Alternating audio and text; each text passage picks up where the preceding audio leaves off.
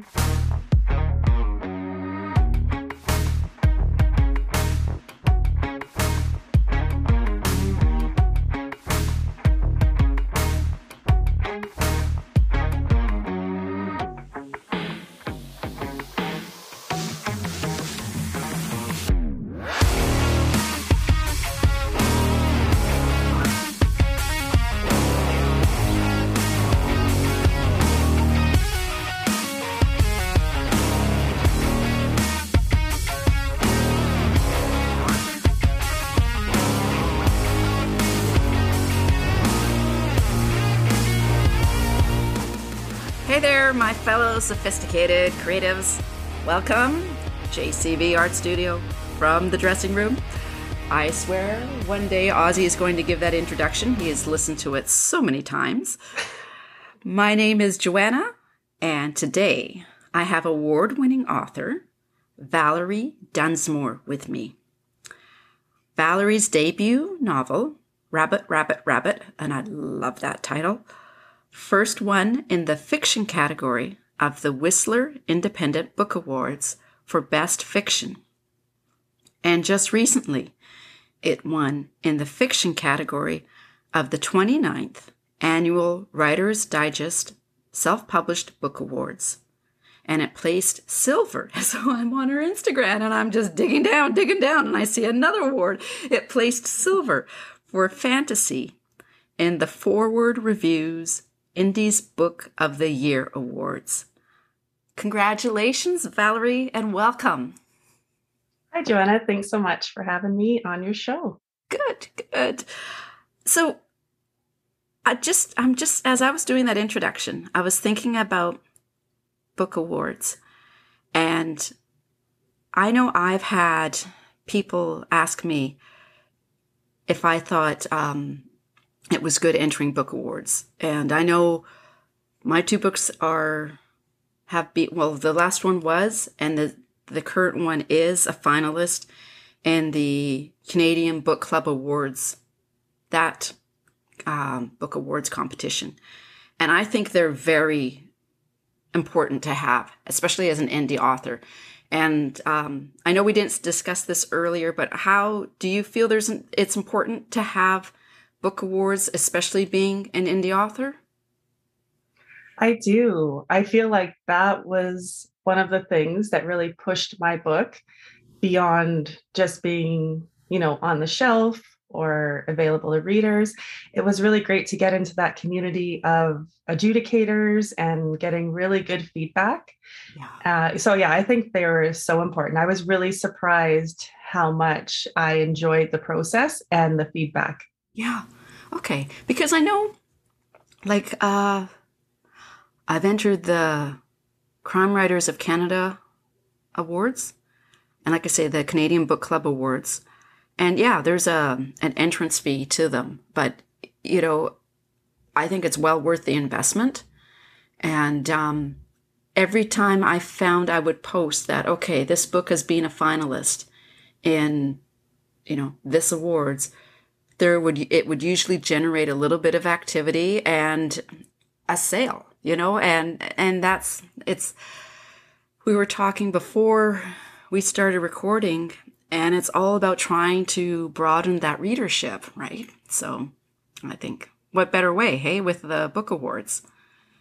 Exactly. And I'm a true believer in that if I'll get one book sale from a post or connect with one reader, it's so important to me. Like I will take each reader is so important. So I think being able to connect with the readers of Writer's Digest or Forward Reviews or, meeting all the authors and participants of the Whistler's Writers Festival, each piece of that helps you become an author.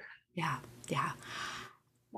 Oh gosh, this is going to be a great conversation. We haven't even touched the questions because you said Whistler Writers Festival, and I went in 2019, and it was fantastic. It was I had such a good time. So, have you been to it, or are you thinking of going to the next one, or have you? Yeah. I just went to the last one. And like I was kind of saying, is that there's just a powerhouse team of women who run this festival. And it's one of the only adjudicated competitions. So you are actually getting reviews, you're getting important feedback. And even I had an hour conversation with the organizers, and all of that, it made it a highlight for me for sure. And I recommend anyone go to that festival and meet the readers. They have some really great authors that present, and it's just very well run. So that was definitely a highlight for me. Well, and I found I was sitting in one workshop that had to do with archetypes. And I just thought, as I was listening to the presenter about the different archetypes, like the orphan is one. And I just immediately started connecting it with my own story. And yeah. Okay, let's get to the program here. We're going to be talking forever. There's so much to talk about. Yes, yeah. I agree. Yeah.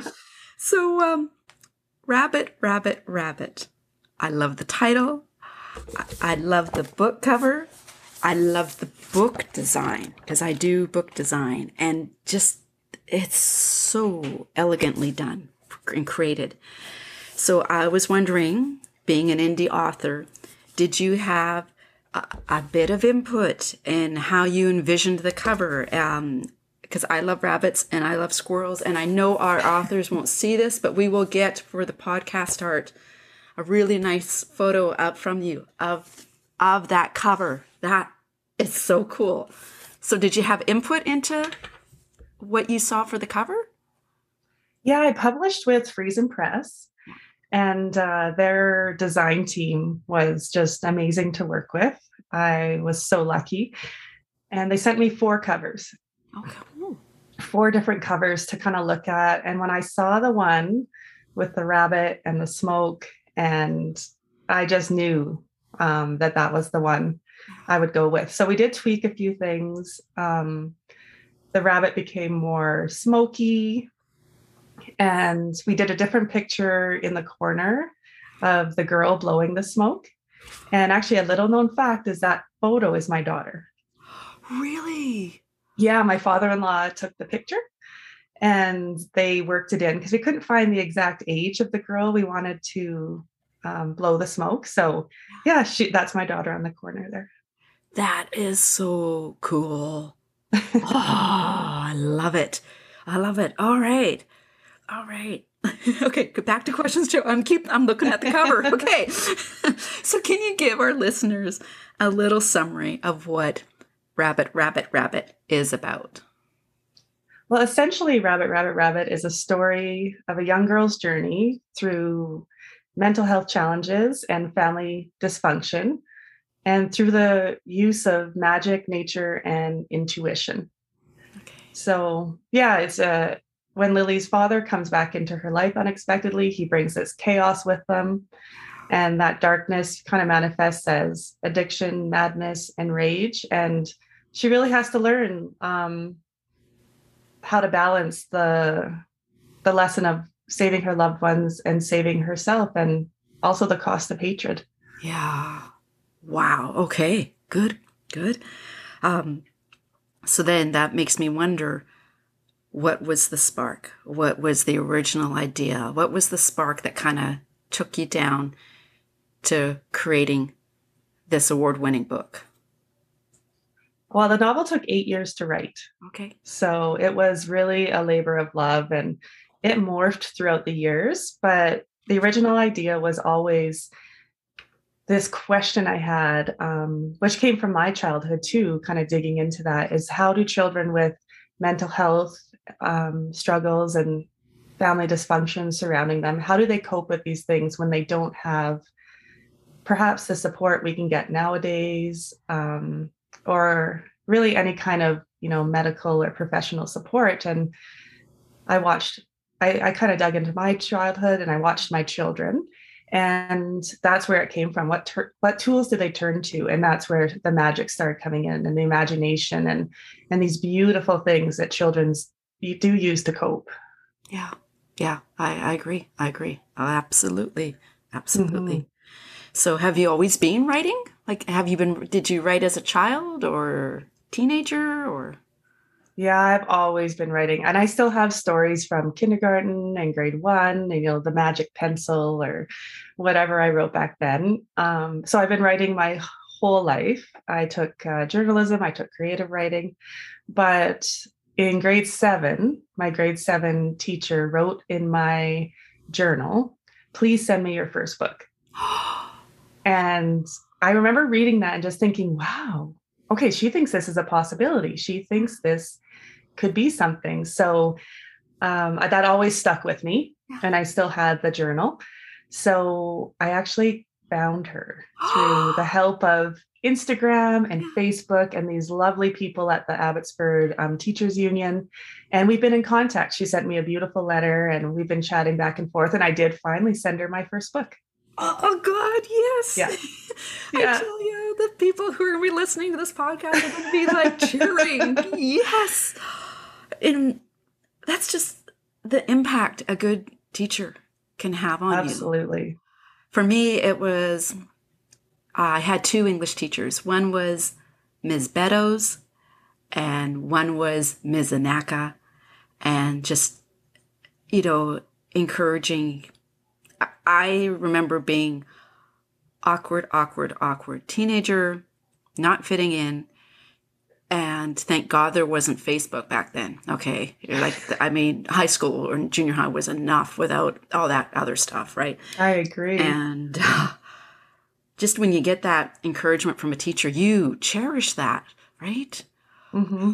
And perhaps when you're not getting it from anywhere else, it just becomes so important. And funny, my teacher's name was Mrs. Robinson. So there's a little tribute to her in the book, because that's the teacher's name in the book.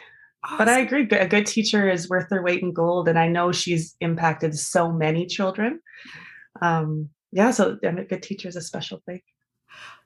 God, and hearing this just makes this book, this is quite the story. Okay. And that's with the questions I have.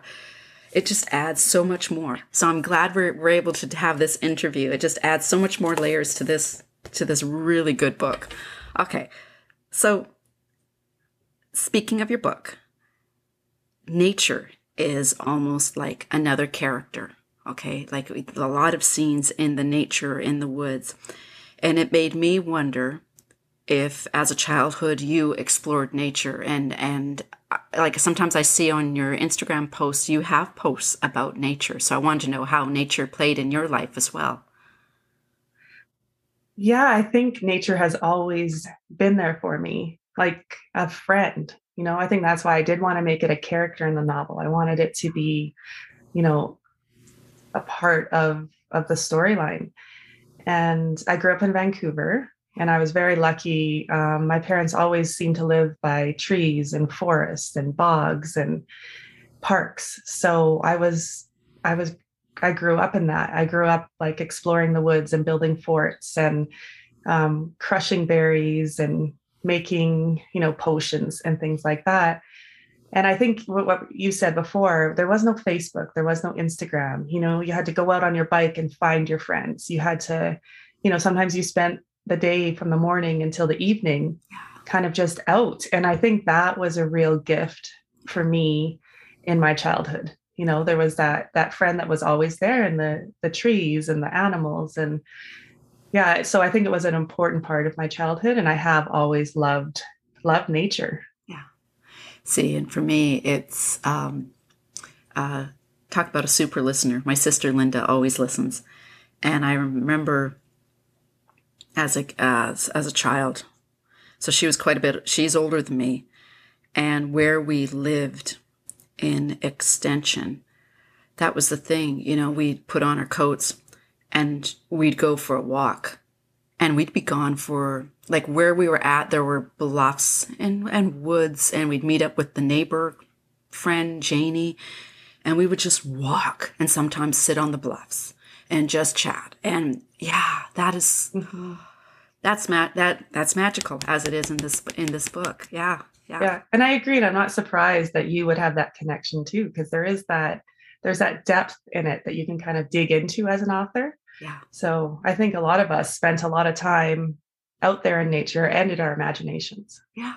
Yeah. That's it. Yeah. So I have to ask, okay, how did you come up with the idea of rabbits talking to the underworld? Or was this something that you were told as a child? For me, I've always been interested in animal archetypes Okay. and archetypes of all kinds, and magic and folklore, and really ancestral knowledge. So I research these things and I read books, and I'm always kind of listening for little tidbits like that. And I read it somewhere, and it was like through deep, deep research. Um, yeah, someone just mentioned that rabbits would go, we're a bridge between us and the underworld. And it just stuck with me. And so when things stick with me like that, they tend to come out in my writing. Yeah. Okay, Yeah. so then I have to give a shout out to my critique partner, Carol Ann, who absolutely loved rabbits. Carol Ann, you just heard that. Okay. There is literature on it. Okay. There's so much to learn about rabbits and the gifts they bring, and the messages they hold. And I think that's why it became such an important part of the book for me. Okay. So the magic, like we like, again, the magic in this story is so believable, and so. And my question is, if you grew up in an environment of magic, but it seems when we're talking about magic, we're meaning the magic that you see in nature. Like you mentioned about crushing berries. So we're not talking about, okay, flip down a hat and a rabbit appears, right? So Mhm. so I'm going to tweak this question a bit and say, thinking about your childhood, would it be you found magic obviously in the nature, but in your surroundings? Yeah, absolutely. Yeah. Yeah, I always lean towards daydreaming and the imaginary. My father loved the stars and astronomy, and to me, that was magic, that you could go out and watch these, a meteor shower. My mom actually went to many different churches, and so we were always kind of hanging out with her at different churches, learning their beliefs. And even as growing up and having my children, intuition became magic to me. So, like you said, it's not magic pulling something out of a hat or something, you might see that's, to kind of blows your mind. It's kind of digging into all these smaller magical practices. Yeah. And actually, once I watched my children growing up and saw that they relied on these things, not only did I rely on them in my childhood, but they relied on their imaginary friends. And my daughter used to tell me she saw angels in the forest and tell me their names. And they've just believed fairies were real. And so they taught me to hang on to that magic. And it's not really till we get to school or till we get older that people tell us, well, no, that doesn't exist, right? So if you can just get them to hold on to that magic. And for me, it was almost a rediscovering when my children were born. Yeah. Okay. So, because I found, when you're saying that, it makes me think of two things. To this day, it still blows my mind, and I will still catch my breath. I go, when I see a shooting star. Okay. Mm-hmm. I haven't seen many, but I have seen maybe about 6 as an adult. And it's just, to me, that is magical. Just, it's that timing that you happen to go out there, clear sky, and you see a shooting star. And that will always, my breath will catch, right?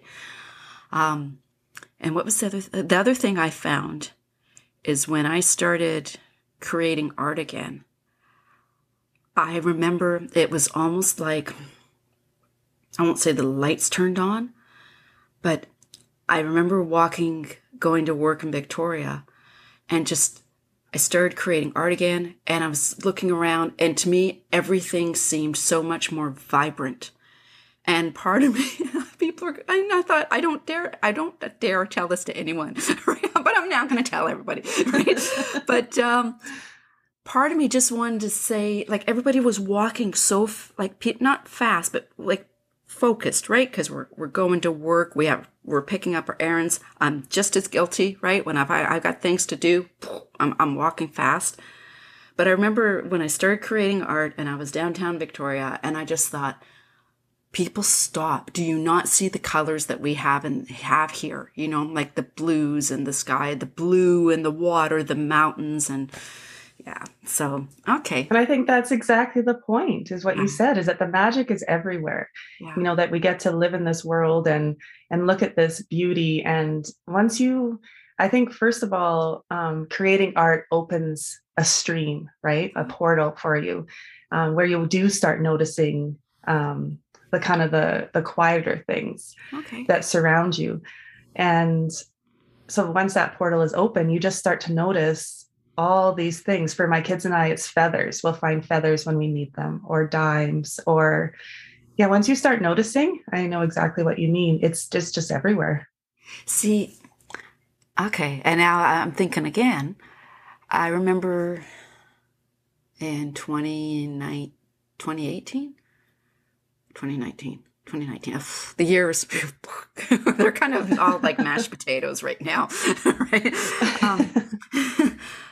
The first book launch, though, very first book launch, I was super nervous. And I had taken the dog out, and thinking of your book and nature and the animals, I remember standing there, and this bird just flew right in front of me, you know, and I was like, whoa, like, stopped me in my tracks. And I thought, does that mean something? You know, like I said, I was super nervous, right? Mm-hmm. And then I did. I Googled it, and not that that's a very magical place to find any information, right? But it works. It worked, but it did. It meant like positivity and good luck and good, like a good omen, right? And that little bit I took with me getting ready to go for the first book launch. Okay. So getting away from the magical element a little bit, in your book, you mention about how in 1968, so we're going total opposite here. We're from, like I say, magic to the stuff to do with like dams and flooding and that. So you mentioned how in 1968, the government built the dam that flooded the village of Nakusp. And I wanted to know if you wanted to talk about that a little bit. Yeah, I think when I was doing my research, my brother lived in Nakusp for a few years, and I only visited him twice there. But every time I went there, I just thought, oh my gosh, this place is magical. Like, this place has something special about it.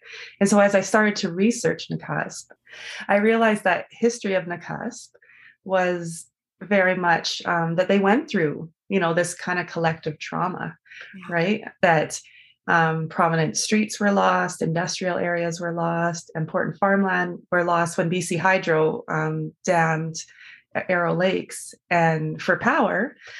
So I just knew that had to be a part of the novel. And for the Lavoies, you know, that was a big part of a turning point in their life, you know, when you lose your land and now they're up on this kind of unforgiving mountain with no trees and things like that. So because it was such a significant event, I had to include it. And I think that's the beauty of research and delving into places, is that it gives you these gifts as you go. Yeah. And it, like you said, you just know you have to include it. You know, like, yeah, for sure. Because it made me think of my husband's ancestors. And it may have been the 1920s. I want to dig out the research on this, but it was Carpenter Lake that was flooded.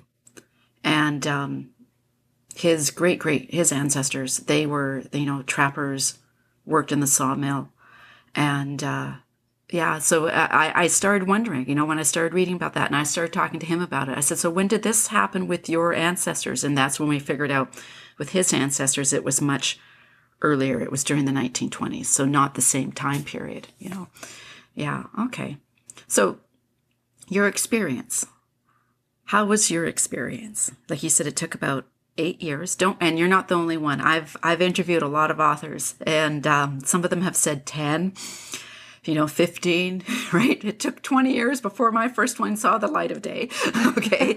So how was the experience for you writing this novel?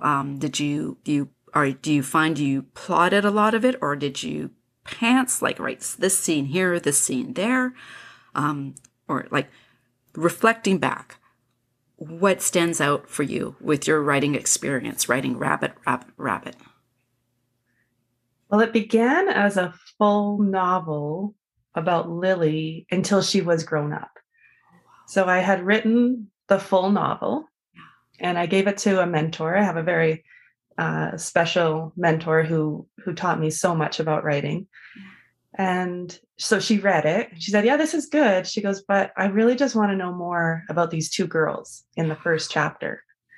And first I cried because I was like, but I've written a whole book. And then I thought about it and I thought, you know what? She's right. The story is here in the first part of the book. So I just started writing, and I really rewrite the first chapter over and over and over to get a really strong foundation, to know these characters. And then I just write freely from there, right until the end. And the chapters get shorter and shorter towards the end, I would say, because you're trying to fill in all these blanks and you don't always know what's going to happen. Yeah. So then I start to rewrite, and I do towards the end plot out a grid because I need to remember who did what, where. Sometimes you're just in the flow of writing and you actually forget which points you've brought out in the chapter, right? So, and then I'll get some inspirational photos. And so I kind of make this collage on a board and I work with that towards the end. But at the beginning, it's a lot of free flow writing. I'm not a person who plots out the novel before. Okay. I would love to see your collage. Maybe I'll post it. Yeah, you should post it. That would be so cool to see. Yeah. I do have a picture of it, so maybe I'll do that. That's a really good idea. Well, what I found with the last one, like they say, you should never. Sorry.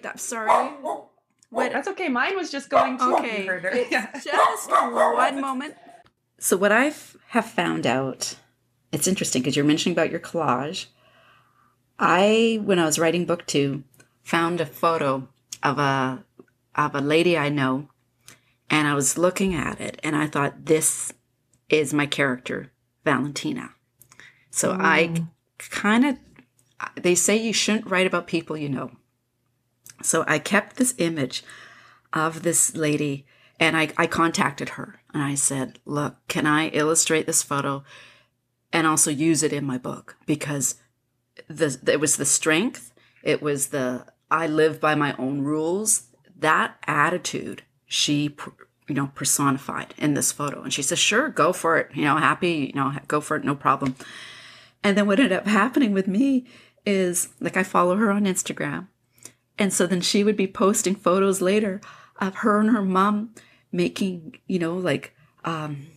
they're called it's called palancinta, whether, in Hungarian. So she'd be posting these photos of her and her mom making palancinta, and I'd be like, no, this is not what my character Valentina would do. And so I'd have to kind of like tunnel vision and not look at any of these other photos because I thought, no. Right. But because I saw her, like, I associated this photo with this one aspect, with this character. So I couldn't see what her full rounded character was because it just wasn't working with the story, and it was messing me up, right? Yeah, and it became your own, like Valentina became her own entity, right? Yeah. Well, And I love when that happens. Yeah, well, like Lily and her sister, like they're how they communicate with each other, like sometimes like they're little girls, sometimes they don't get along, right? Yeah. So exactly. what is I guess I would say, the ultimate message or understanding that you hope readers take away from reading Rabbit, Rabbit, Rabbit? And I love that title.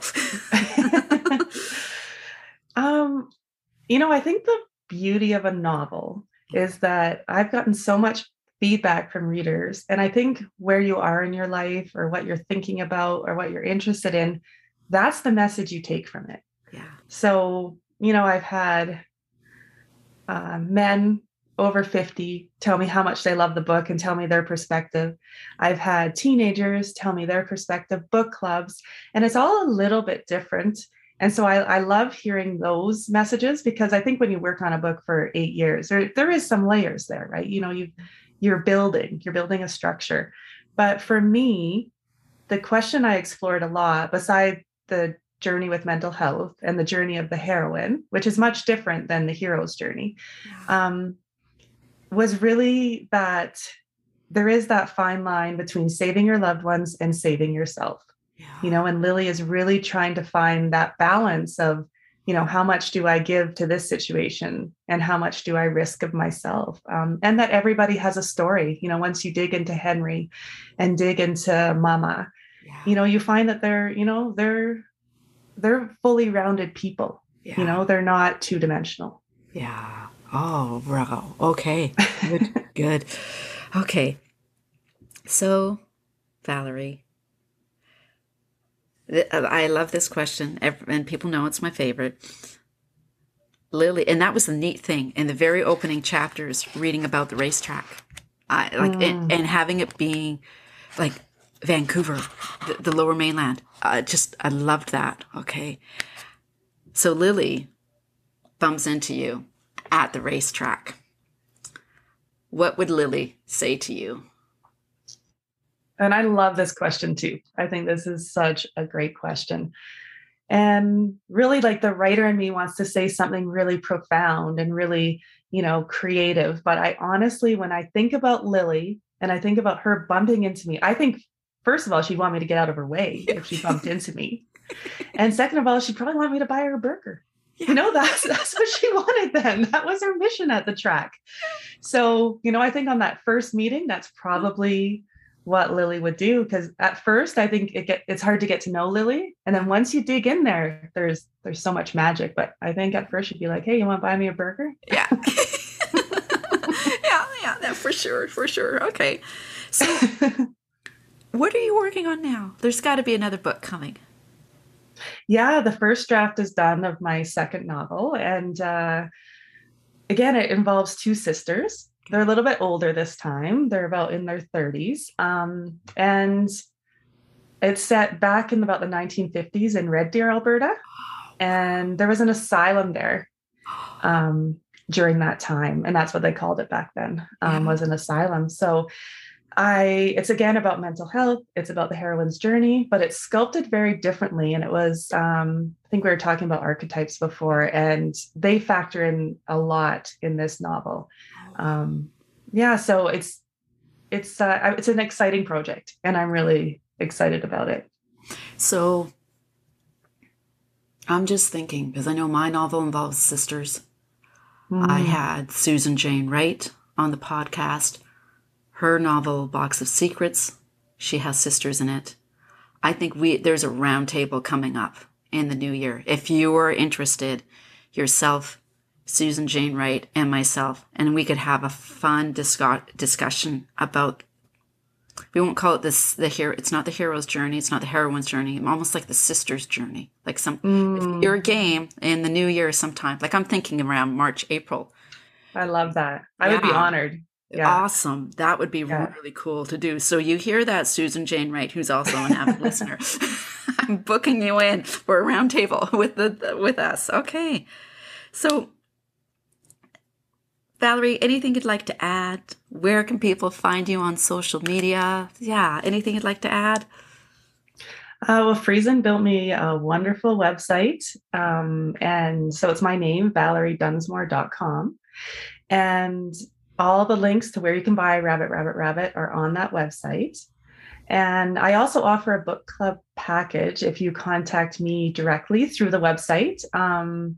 I kind of send you some tea, I send you a cookie recipe, I send you enough books for your book club. Okay. And you can get the books at a discounted price. And I do an hour Zoom meeting with the book club. So it's been an interesting experience to get to connect with all the readers. Okay. So my website is the best way to get in contact with me and my books. All right. Yeah. And people, it's heart-wrenching. It's a great story. And now that I know even that your daughter is on the cover of this, like I say, it adds so much more layers. There's so much more layers to the book, okay? And I'm glad Valerie, I put these questions together, and you guys don't tell me your answers, which is good because it makes it exciting and interesting for me. And it's, I did not know. And so to find out that, okay, I want to ask her about the cover because I think it's a kick-ass cover, right? And to find out that your daughter's on the cover that leads with the smoke, that leads to the rabbit, just, damn, I'm glad I asked. Right? Okay. Well, thank you. You ask excellent questions, and I just love talking to authors. And I think there's something about having conversations about the process and the plots and the stories. It's really special. Well, and even when you mentioned about rewriting the first, did you say it was the first 3 chapters you rewrote? Mm-hmm. I mean, yeah, that's comforting to hear because I know I have done that. Or I have taken a prologue, which I thought would be a prologue, and it's like, no, this isn't working as the prologue. This is going to be like chapter 6, and rewriting that so it blends into that chapter and it doesn't like stick out. So it's comforting to hear, so. Oh, it is. It's kind of like you find your tribe. Yeah. I find with these conversations and these book festivals, like I find each time I meet someone, I'm finding a piece of my tribe. Yeah. And you can have these conversations about the writing process and even the magic in the world. And you're like, oh, I'm not alone. Okay. Because writing's quite solitary. So it's nice to have that aspect of it. Yeah. Well, thank you so much for joining me. And I'd love to have you back on. I'd love that. Thank you so much. And I will get going. I'm building a house right at this moment. But I will get going on thinking about having a sisters panel and writing about that sister relationship. Okay. That would be so special. Thank you so much, Joanna. Okay. So listeners, you can subscribe or follow the podcast. I'm easy to find. It's jcvartstudio.net. I will have Valerie's website, valeriedunsmore.com. It's going to be in the show notes. And I hope everyone has a good day and stay dry and stay safe. We know we talked about flooding, given what BC is going through right now. Stay safe, everyone. And thank you, Valerie, for joining me. Thank you so much. I had a great time. Okay, bye-bye. Bye.